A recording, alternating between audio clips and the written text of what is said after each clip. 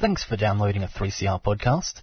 3CR is an independent community radio station based in Melbourne, Australia.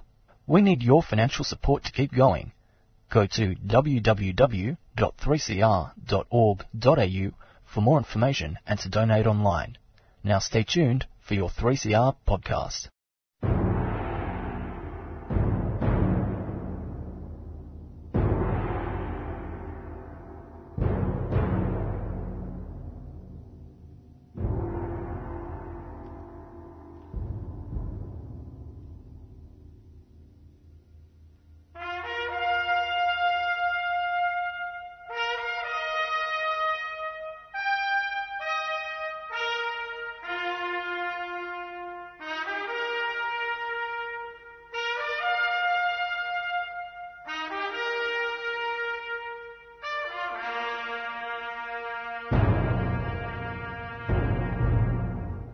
Welcome to the Dogs Program once more. Yes, I've been away on a holiday for a while, but now I'm back here on the Dogs Program. It's Rob here. We are the Defenders of Government Schools, DOGS. We've been on the dogs now for years and decades and years and decades. Almost 30 years, I think, isn't it, Jane? Yes, 1987. There you go. More than 30 years. We've been on the air at 3CR for more than 30 years because we have to be. Unfortunately, we have to defend government schools because no one else seems to do the job. But that's okay. We're up for the job. And today we'll be talking about the numbers, talking about the money. We'll also be talking about ideas. Things have been swirling around now for a month about this whole, whether a gay teacher or a gay student or an LGBTQI school funding government. It's a huge mess, actually. It's one of those things where the government shot themselves in the face by bringing out some very powerful ideas, and Australia discovering, in fact, that we have all these laws that we're not particularly happy with. But we'll be talking about that later in the program. But let's talk about the numbers to start with. Let's talk about this whole sort of Gonski 2.0, 3.0, 1 point, whatever it is supposed to be. I wish people would stop talking about euphemisms. Gonski is all about the government giving money to schools. It gives money to public schools and it gives money to private schools. Private schools are run in a marketplace for the benefit of private institutions and are tangentially involved in the education of students, and the government gives organisations money for that. We don't think that's a good idea, and Jean's got something to say about it in her press release number 767. 767. On our website at www.adogs.info. I'm sorry that the website's been a bit difficult in the last week, but our server has been making sure that it is secure. I think that there were some gremlins in the woodwork, which I suppose means that we must have been making an impact somewhere. Anyway, this is press release 767. Private schools cornering the market in needfulness. Not need, needfulness. Current billions funnelled into the private education industry by our Lib-Lab politicians is a continuation of continual lobbying for the private education sector's market share of needfulness. Genuine need for disadvantaged children has got nothing to do with it. Our Lib-Lab politicians caved in to religious lobbyists in the 1970s and abandoned the century-old no state aid policy with its corollary of separation of church and state in Australia. The smokescreen, because that's all it is, for the pouring of millions, then billions of money into inefficient, wealthy and never-to-be-satisfied religious coffers has been a series of failed need policies. Need for religious schools has long since become code for needfulness. Religious schools are not for the poor and disadvantaged. Admittedly, religious orders like the Christian Brothers were set up for the children of the poor in Ireland, but we're now discovering that in Ireland and Australia, these people preyed upon defenceless children. Private schools have always opposed free, secular and universal education. They have always discriminated against students and teachers on the basis of creed, class, sexuality and anything else that offends their value system. And they're welcome to do that so long as they're genuinely private. Yes, Jean, I think the welcome to do that is an important point to be made by the dogs here on this radio program. If they're private and they don't take public money. If they don't take public money, and if people have sincere whatever beliefs, if they wish to have, for instance, a safe space for people of the same gender or a safe space for people of the same whatever, because that's what they want, I think such things are important. Indeed. In a place like Australia. And if the reason for people gathering is a religious reason, I think there's all sorts of historical precedents why it's a really good idea to let people do that, if that's what they choose to do. However, and the point that you made, it's a very important one, it's key to what we've been talking about for over 30 years, is that people are free to do that. They're not free to take my money to pay for it. In fact, the money that I give in terms of taxes, I give for the benefit of all, not for a particular religious group, not for, or even a particular men's-only shed group, or a women's-only group, or any particular thing that is exclusive and discriminatory. Discrimination is an important aspect of people living together comfortably. I consider myself a discriminating person. I shouldn't be forced to be friends with anyone I don't like. It's quite simple at that level. But I think the whole question of taxpayers' money being spent to reinforce the discrimination is now very much coming to the fore in the current debate. Sorry to disturb you, Jean, there. I think it's an important point to make. It took hundreds of years of people being burnt at the stake to establish the principle of freedom of conscience. The freedom of conscience is not to be paid for. It's to be free from state interference, so you don't take public money.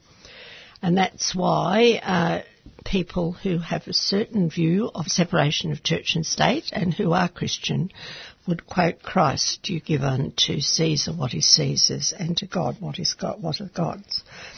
Okay, now these private schools, unfortunately, that call themselves religious and have values, welcome free enterprise and marketeering and lobbying for advantage and lack of accountability for public money. Demands for ever more billions merely reflect their needfulness in a resource race for market share of wealthy and aspirational Australian parents. Morrison's latest cash splash is evidence of their lobbying power at public expense, because the lobbying, robocalls and what have you, has almost certainly been paid for at public expense.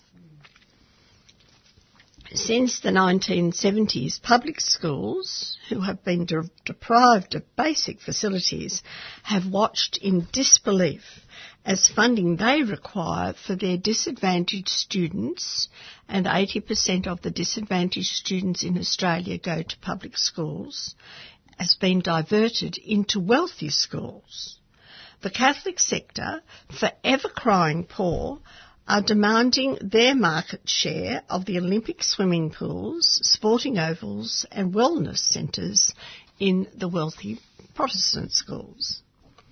The basic problem is education of our Australian children is not and should not be placed at the whim of marketeering in needfulness.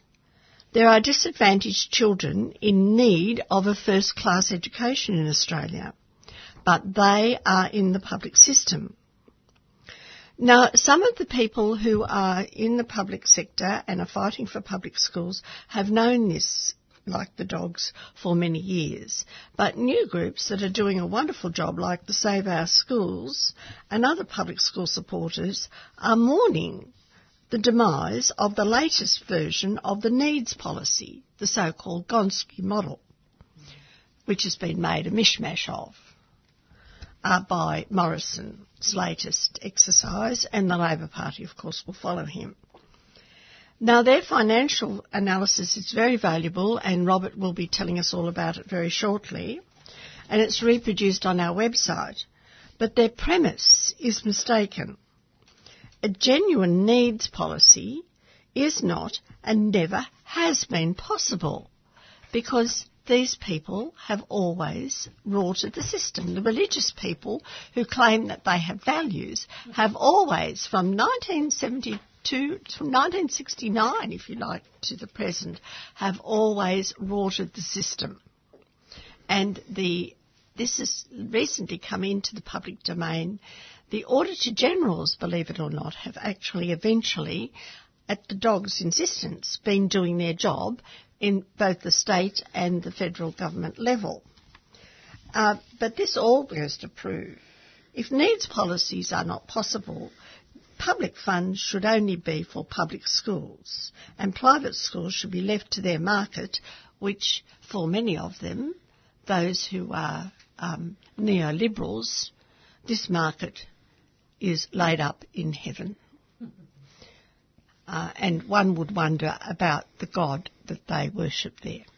Okay, Robert, over to you with some facts and figures from Save Our Schools. No worries. Thanks very much, Jen. You're listening to the Dogs program here on 3CR 855 on the AM dial. It's good to have your company.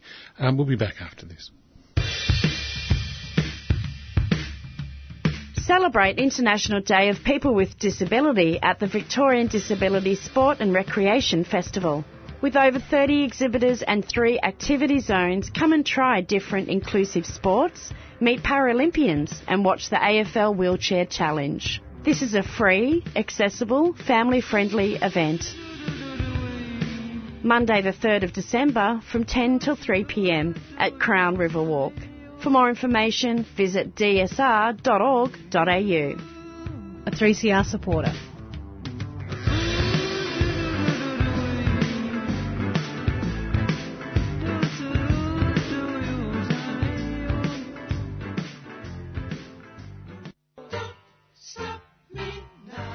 We'd never do that, Freddie.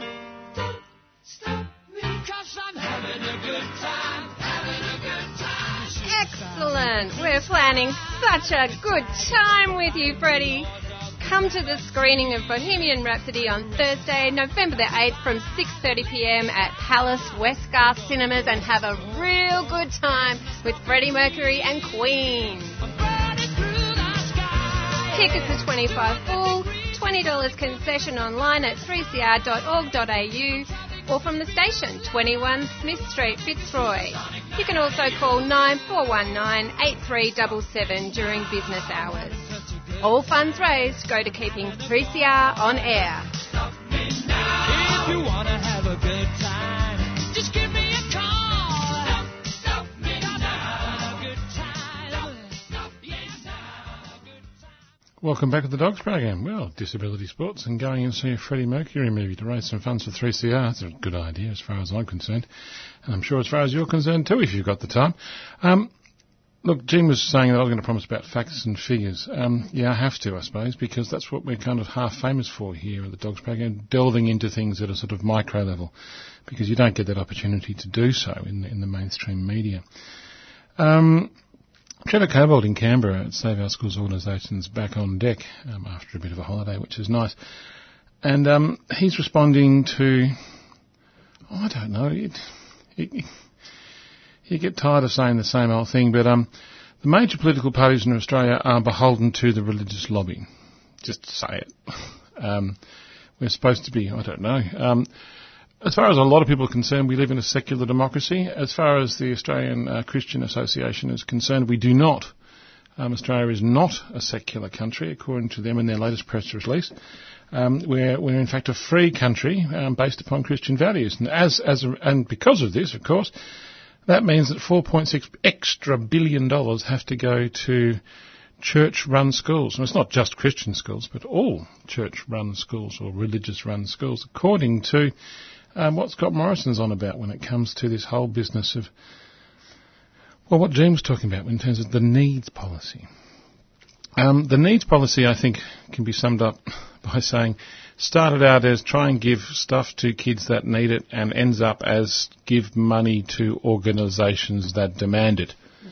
And the organisations that are screaming the loudest at both the Liberal and Labor parties, at the moment, I have to say it, and I don't like to be sectarian in the way I express things, but it is the singular Catholic Church. They're up there lobbying, and they just got themselves $4.6 billion very happily from the federal government by threatening both political parties, saying, well, you better give us what we want, or we'll make sure neither of you are elected.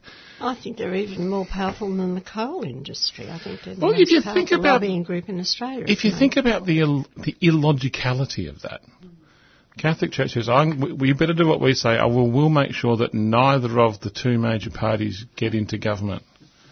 That's what, and for some reason, the political parties are going, oh, all right, well, we'll do whatever you say. It's There's probably plenty of alt-right candidates out there that take up the sword for them. Yeah, it's a bit weird, isn't it, Dale? I mean, things aren't what they used to be. Australia, when this whole sort of anti-establishment bit, which I grew up with, which is don't bother learning the words to the national anthem because people who go around parroting the national anthem's words are a bit suspicious.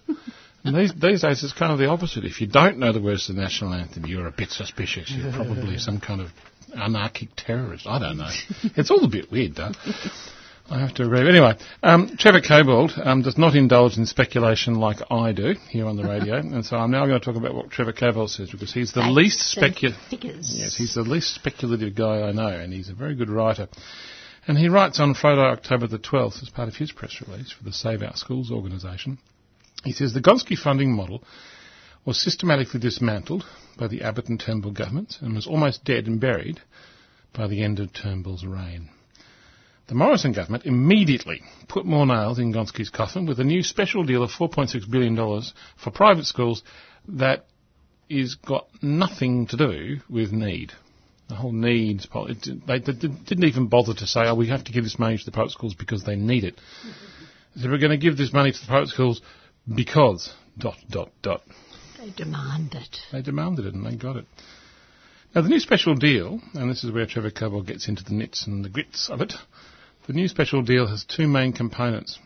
Firstly, an additional $3.6 billion over 10 years from 2020 to 2029 to implement a new method of assessing capacity to pay in private schools, and an addition of $1.2 billion over the same period to support parent choice. So none of these things are actually about educating kids. This money, this $4.6 billion, I'll say it again, is to, 1, support parent choice, and 2, to implement a new method of assessing capacity to pay.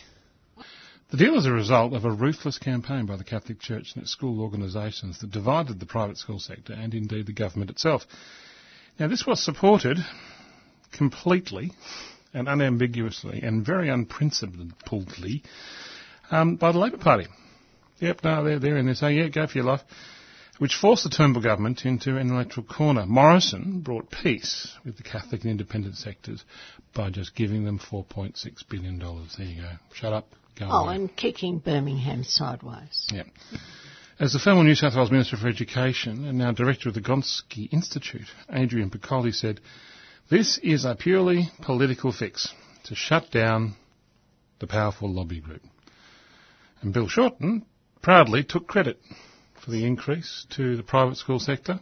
He says, we've won the money for the Catholic sector, he said. Yeah, the deal further undermines the principles of need-based funding in several ways, actually. This money, it just cuts across everything. It's just so unprincipled. The $3.2 billion increase is supposedly to implement a new direct household income measure of parents' capacity to pay in private schools. But there's no details available to show how it's based on the measure needed. There's no details as to why this is just money for nothing.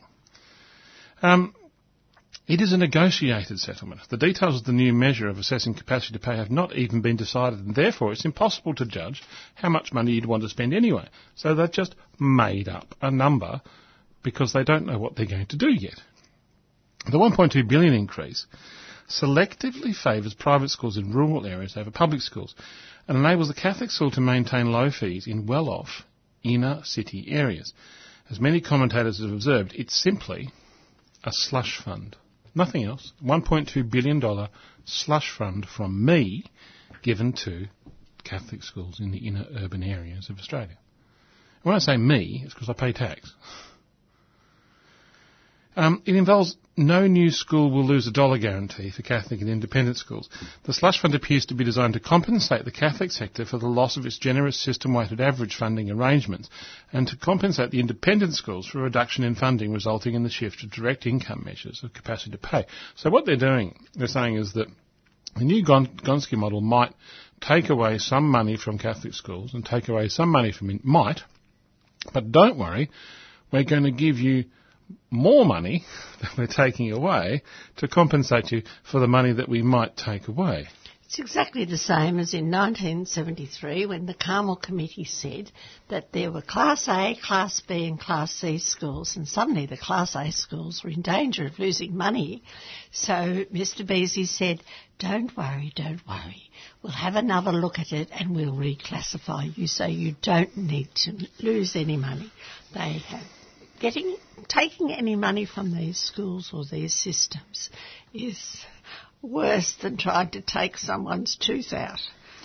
They should never have been given. I'm going to disagree with you, Jane. I'm going to disagree. I actually think it's much, much worse than that. They're not even bothering talking about A's and B's and C's or classifying or even talking around the point. They're saying, oh, no, we'll just give you money because we're going to take money away because it compensates you for the money. What? The opposite of need. Just to shut them up. For the Wentworth by-election. Yeah. Oh, by the way, as part of this package, there is no funding increase for public schools at all. No. Which, by the way, enrol over 90% of disadvantaged students. So this whole funding agreement, it's as though public school system doesn't exist. Certainly the federal government or the Labor Party or Bill Shorten or Scott Morrison or whatever, they're not talking about that. Oh, no. Shorten has got the sense to start talking about perhaps buying off a very, very angry state school lobby. Well, that's what's happening in the state election. Yes. But even that is more complicated. Yes. Now, the changes in the measure of parents' capacity to pay to private schools. Let's talk about this $3.2 billion, which has gone for something they don't even know what it's all on about yet. Now, this money, this component of the funding increase, is supposedly to implement a new measure of parent capacity to pay. It was reported that Catholic schools will receive more than this, but it will be slightly offset by the reduction in funding of independent schools. However, the increase is a negotiated deal decided before they know what the measure is, or to assess the capacity to pay has been determined. The government has effectively admitted it has not decided on a measure that's going to be used, but they're just going to give them the money anyway. Now, last year, this is really going into the details, the government commissioned a review of the methodology used to determine the SES score by the National School Resourcing Board. Now, this is determined certain schools that come from, whenever I talk about quartiles, the lowest quartile, the highest quartile, all those numbers come from a measure and a methodology.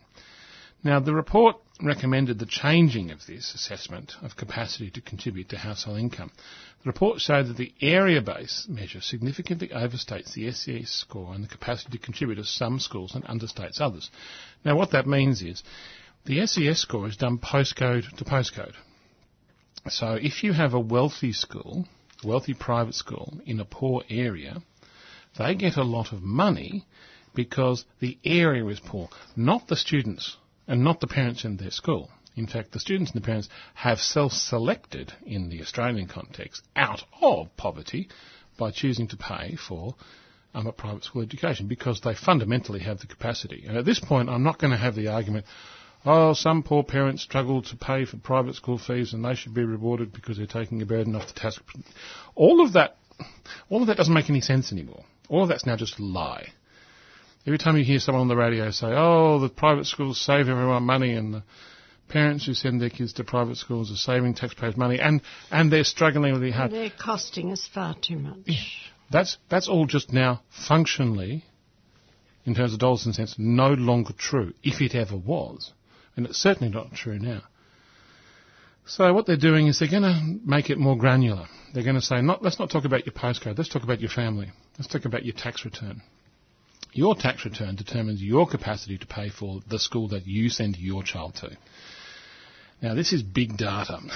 This is really big data. Now, the government has this. The Australian Taxation Office has this data. Of course, you put your tax return in if you pay for it, and off you go. Now, this will be available to private companies who are run in the context of Australia by churches in many cases. So the private company that runs the private school, which is tax-free, by the way, because it's a religious charity of some form or other, these organisations are then forced to report the incomes of so this is, as far as I'm concerned, a pretty serious issue when it comes to big data use. I'm not very keen on it myself.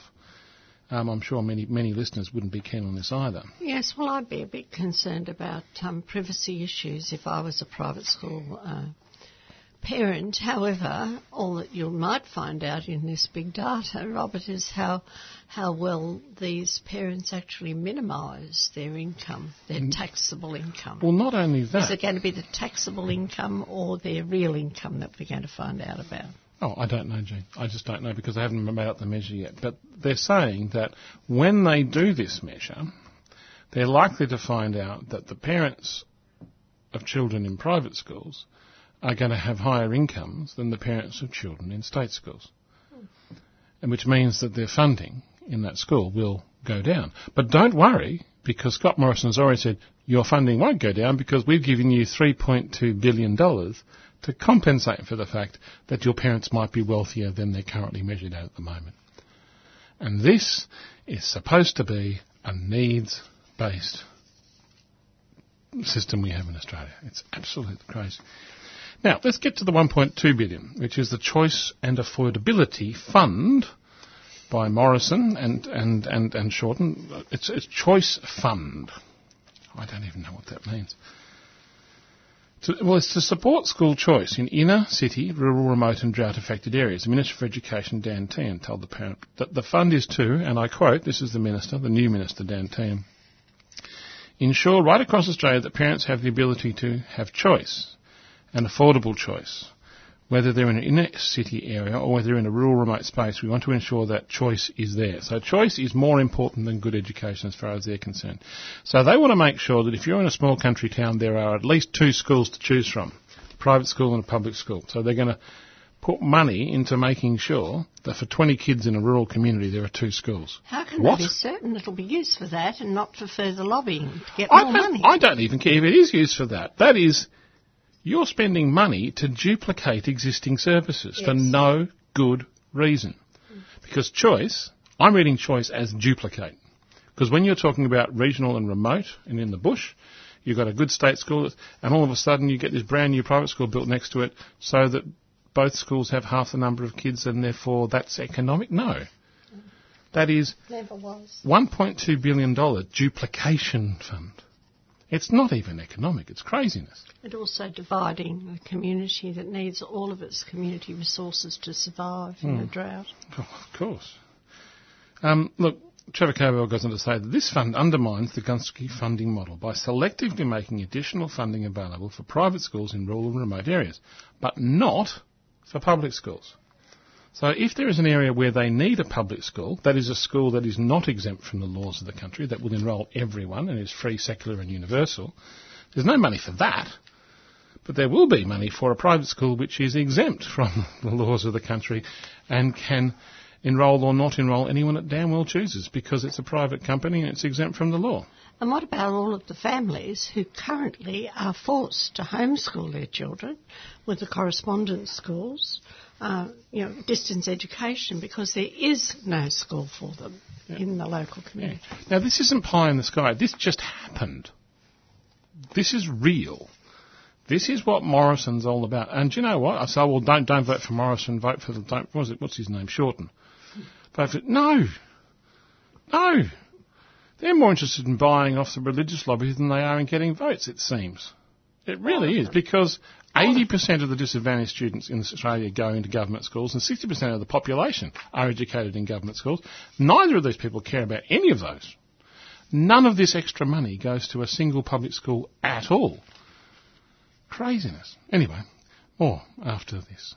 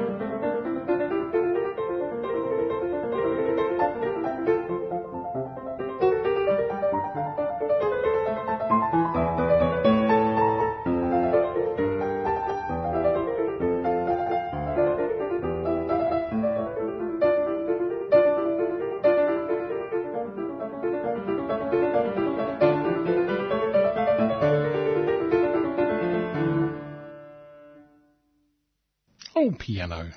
Concerto. Played loudly and fast. Good fun. It's a sonata. Oh, sorry, it wasn't a concerto at all because there's no orchestra, was there? Silly me. No, it's a piano sonata. It was lovely. Played fast and cheered me up. Because it needs to cheer me up because I'm about to go into something that, something's not very cheery at all. Often here at the Dogs program we go back deep into history, because what is it? Those who do not take attention to history are doomed to repeat it, and those who do pay attention to history are doomed to watch other people repeat it. But nevertheless, it's worth pointing out that several hundred years ago, a very large number of people died. And they didn't die because there was a famine, they didn't die because there was a plague, and they died because there was a war. And there was a war of religion.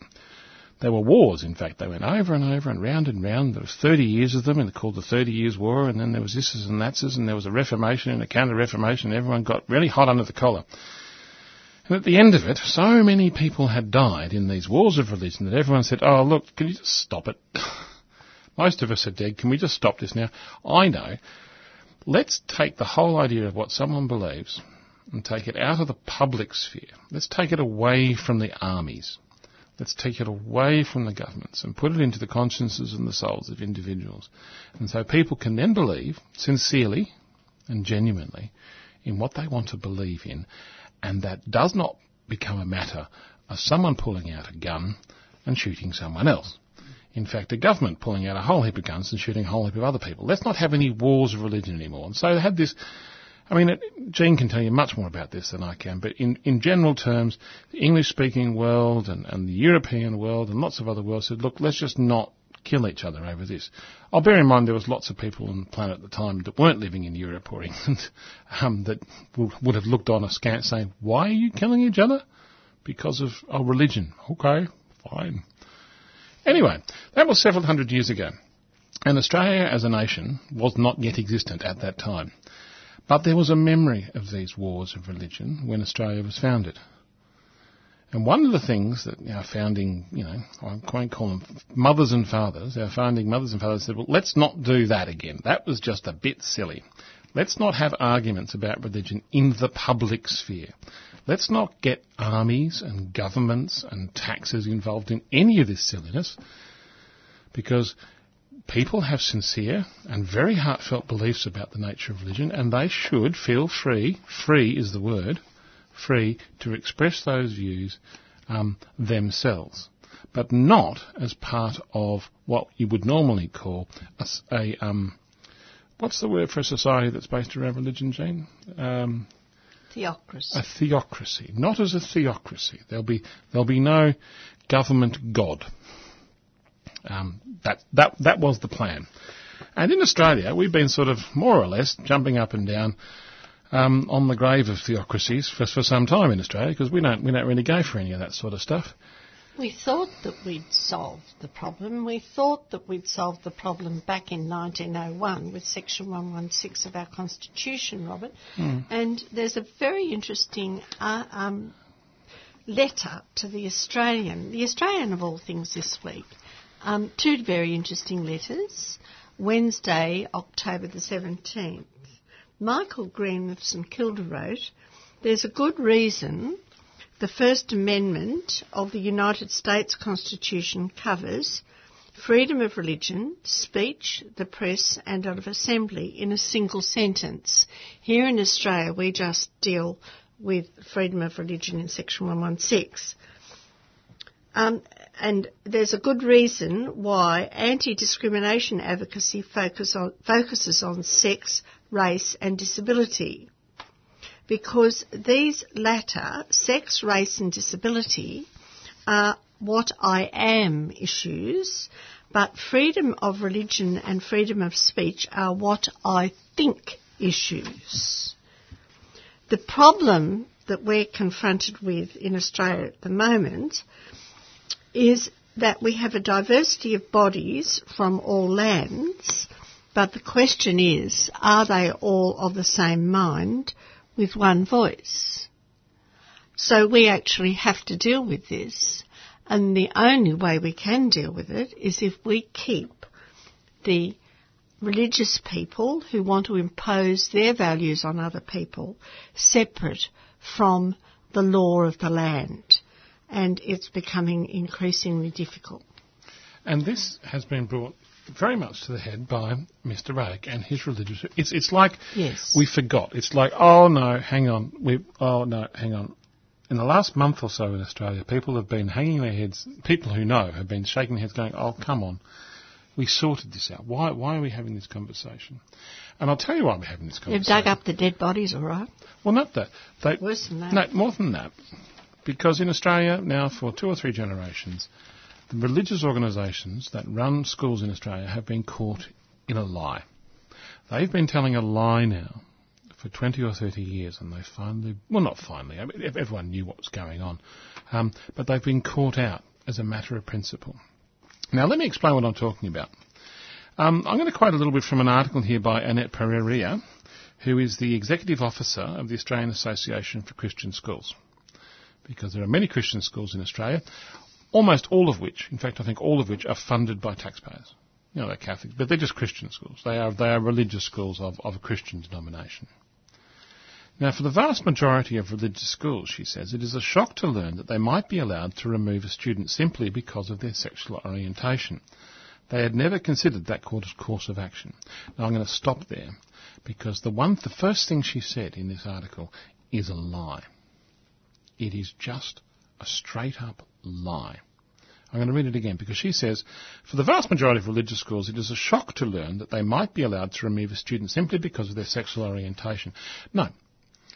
I'm going to call this out, because this needs to be called out, because this is the lie upon which this dilemma is founded. If you are someone who does not, by your being or by your actions, conform to the religiosity of a private school, you will be asked to leave. You will be put into a room with your parents, and you will be told that your behaviour, or indeed your being, is not consistent with the values of the school, and you as a child should seek educational opportunities elsewhere. Usually in a state school, those of us who have taught in public schools have taught so many of these so-called rejects from these private schools. And now, they are so happy to be in a public school, I can tell you. Of course. Now, I'm going to say something probably quite controversial to many listeners here, because I think if you have a religious school, and the religious school consists of people with sincere belief, and part of their sincere belief is that they think that people of a non-heterosexual sexuality, just by their very being, run counter to their religion, run counter to what it is that they sincerely believe, then I think they should be allowed to exclude that child. But I do not think that they should do that with any taxpayers' money at all. I think if you are in a church and you're saying, I don't want my priest or my minister or my imam to be gay, I think that's a question for the group of people who hold those religious... I don't think that's any of my business, because I'm not subsidising it. But as soon as I pay money for that person's salary... Robert, you are, with indirect taxes, you are subsidising our churches, but that's another question. question. No, but I am. That's another question. Currently I am.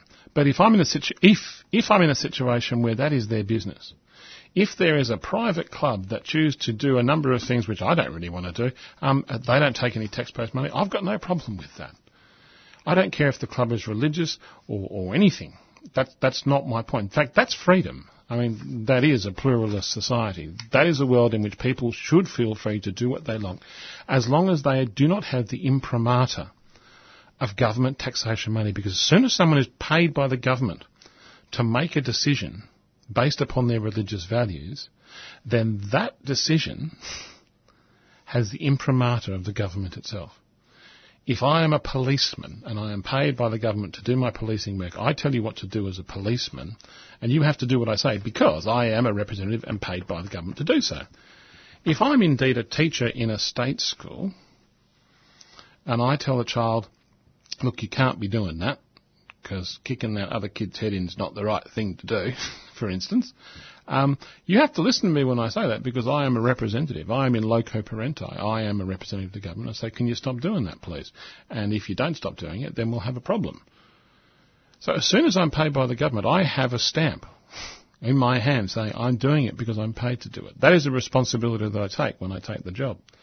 If I'm the principal of a private school and I say to a child, I'm afraid you're no longer welcome in this school because your very being is contrary to the values that we hold dear in this school and your educational opportunities should best be sought elsewhere, if I say those words, then what I'm saying has the imprimatur of the government that pays me, because do not even begin to think otherwise.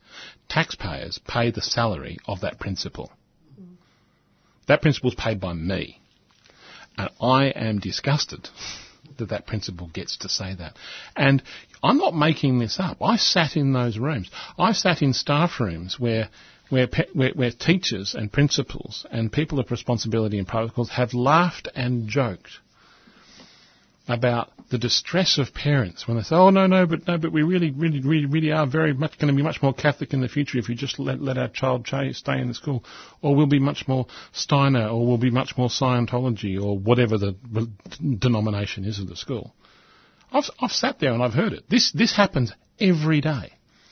So the lie that I'm calling Annette out on, who is in fact the executive officer of the Australian Association for Christian Schools, the lie I'm calling her is her very first sentence when she says, for the vast majority of religious schools, she says, it is a shock to learn that we might be allowed to remove students simply because of their sexual orientation. That's a lie. The whole point of these places being private is that they do get to choose who comes in the front gate. And the big difference between them and the public school is the public school can't do that. For example, here's another letter in the Australian, which is Mr Murdoch's paper, so I'm surprised they even published it. But Alison Mackenzie of Bungadore in New South Wales says, my granddaughter goes to Queanbeyan Public School. It takes all children, irrespective of race, religion and physical or mental ability or sexual orientation. Fancy them being even being concerned about the sexual orientation of children. I just wonder about these people. It does a great job and is worth every penny of its taxpayer funding. That's the public school. I would be seriously annoyed, she says, if my hard-earned tax dollars went towards a school that taught creation science or made a child uncomfortable because of the sexuality of the child of his or her parents. Religious schools are entitled to run as they please as long as they are prepared to fund themselves completely independently. Once they start taking public money, then the public expects them to abide by the same rules that govern other government-funded schools. And that, I think, is becoming more and more the majority of people in Australia. And I think that this whole sexuality issue has brought them out in force. Well, I think the whole sexuality, it has. It's a strange way of getting to this old problem, this old 16th and 17th century problem, which goes back to the wars of religion. Now, what Annette here is saying, I think, is fascinating, and I'm going to paraphrase what she said. She says, look, this particular issue about, gay or lesbian or LGBTQI plus students in schools, she says it doesn't even exist. We never do it, which is a lie, of course, which has been demonstrated by me here on this program. But she says this does, and I think she should be praised for actually bringing out the real problem, the underlying problem. She says, in a culture increasingly unfamiliar with religious conviction, it can be hard to understand what it is like to have religious faith, she says. Contrary to the stereotypes, faith usually means serious thought, regular self-examination, times of doubt and times of intellectual wrestle. It also means believing there is something beyond ourselves to which we have to refer when we are trying to understand what is true, what is right and what is just. Now, I cannot disagree with that. I know many people of sincere religious faith for all of those things which are true. I know many people who have no religious faith for which all of those things are true. However, she says, in practice this gets messy. Christians don't all agree on whether or not sex is exclusively reserved for married men and women. Neither do all Muslims or Jews or secularists, for that matter. Actually, I take exception. I have not yet to meet a secularist who considers seriously the problem about sex and sex outside of marriage. Maybe there's a few out there, I don't know, but there's very, very few. I do know a large number of religious people who do believe this is a topic for extensive discussion. Now, she says, for a religious community to function, it needs to be able to resolve its moral and ethical decisions within itself, she says. And I think this is also a truth. With reference to its sacred teachings and its sacred text, it is not up to the government to make those decisions on behalf of the religious community. And I have complete agreement. She's got to the point here. But they've put themselves in the position where the piper, the person who pays the piper, can call the tune. Yes. She says, ultimately, this is why issues of religious freedom are so substantial for faith-based schools. And I think she's right. She says, faith-based schools are places of education and learning. She says, but they're also communities that educate in the context in which the spiritual life of a child is nurtured and the convictions and belief of a faith community are upheld. I again agree. What she's talking about there is what I imagine Sunday school is like. That's what Sunday schools used to be for, and the churches gave up their Sunday schools when there was the money to run schools. It's a question of power and influence and political influence. Yeah. And she goes on to say, and again, I'm praising her for this because she's telling it as it is, this particularly means that the staff of the school, the people who most substantially represent and carry forward the school's culture and the ethos, need wholly to support those convictions. Again, she has a point. You want the Sunday school teachers to believe in God. It also means school must have a freedom to shape its community life according to those beliefs. This is why schools exist and parents have the option of choosing that particular perspective. She says, it's like the freedom that is afforded to political parties, she says. She's now going off, and this is interesting, she says, this freedom of religion is the same as the freedom of politics, she says. Political parties become a nonsense if they are forced to employ people who fundamentally disagree with their philosophy or expound contrary views, even if only in their private life. Yeah, but I think, as Jean would say at this point, I'm sure, you're talking about a different sort of knowledge. You're talking about a different sort of human interaction. The spiritual thing is, and I'm sure, Annette would say, a special type of interaction, and everything she said, I absolutely agree with, except for one qualification. She can do it without my money. And that's not just a question of me being stingy. That's a question of principles. Because if I pay for her to shape her faith-based community and employ people who only wholly support the convictions of her organisation, if I do that, then I am complicit. And I do not believe what Annette believes.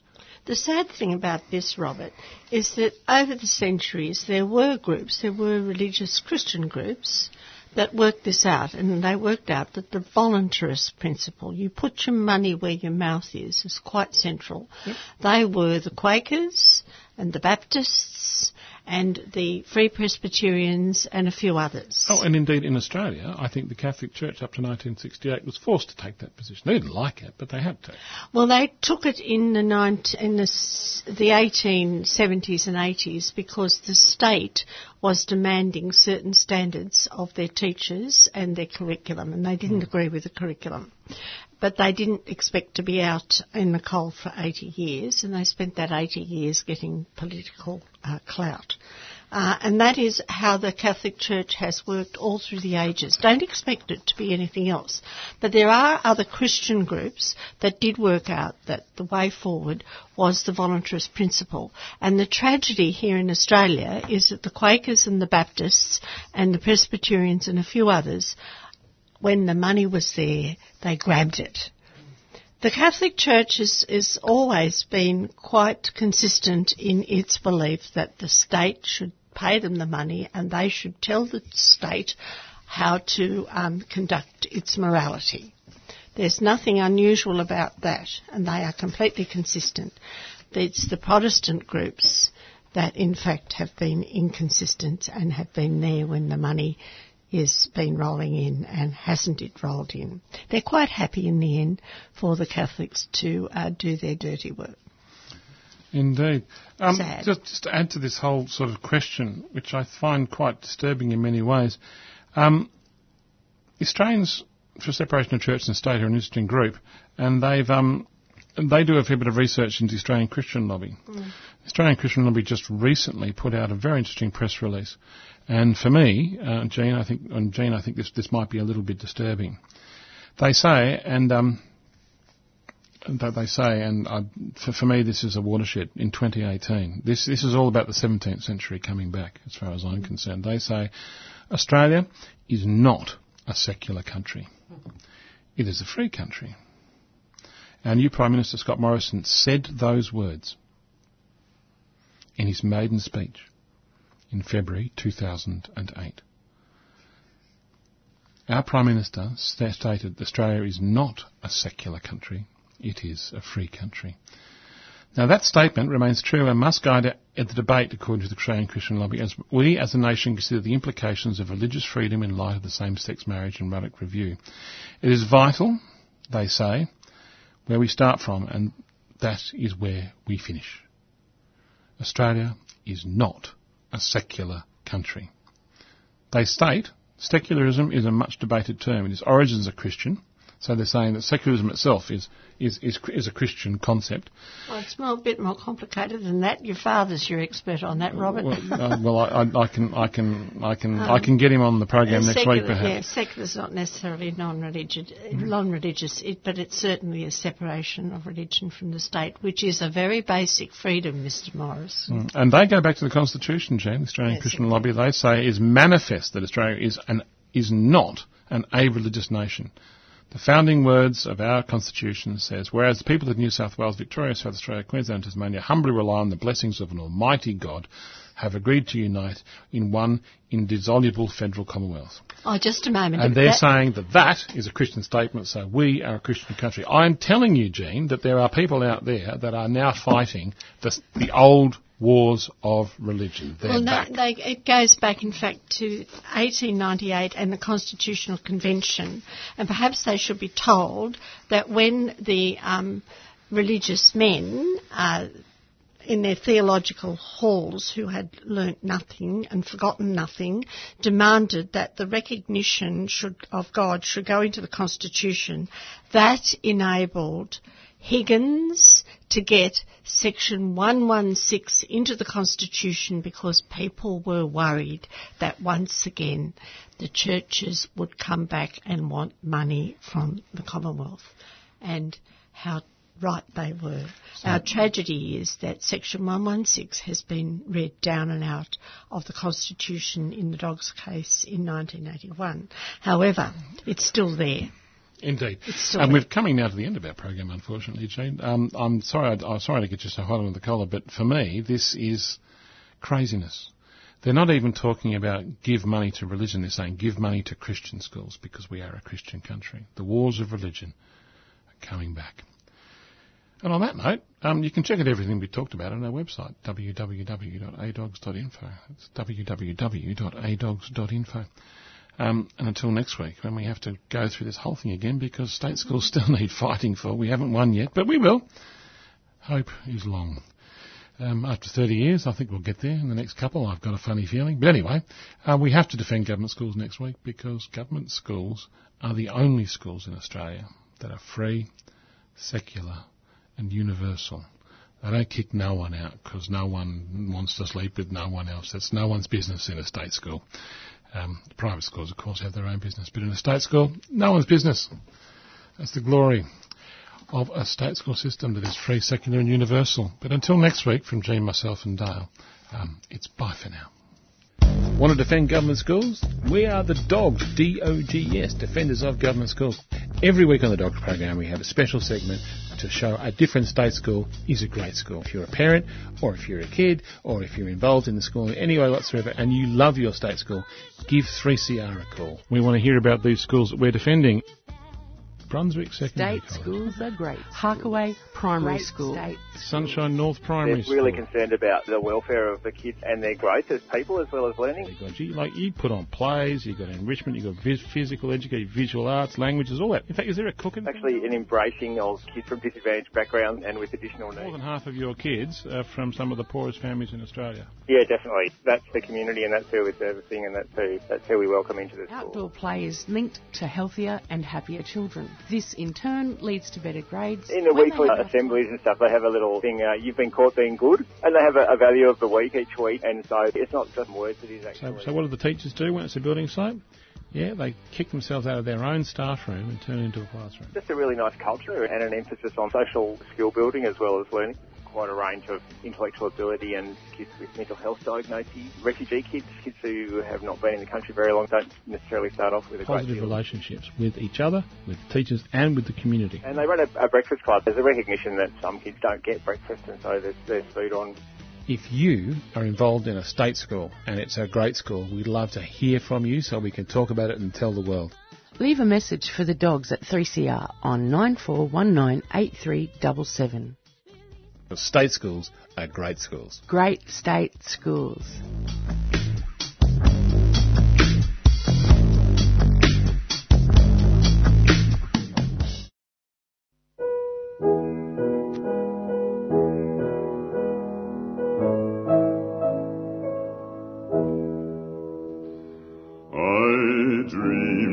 Saw Joe here last night, alive as you and me. Says I, but Joe, you're 10 years dead. I never died, says he. I never died, says he.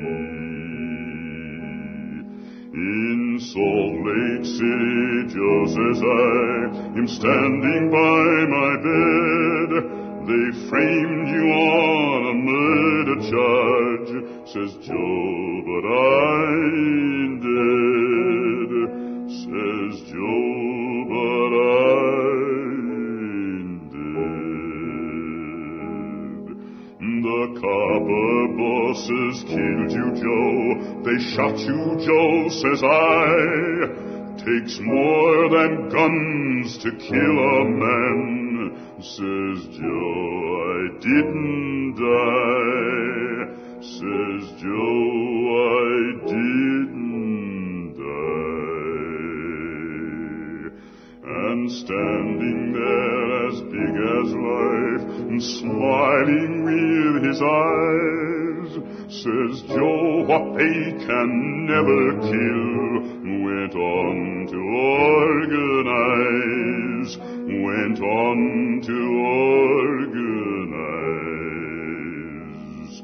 From San Diego up to Maine, in every mine and mill, where workers strike and organize, it's there you'll find your hill.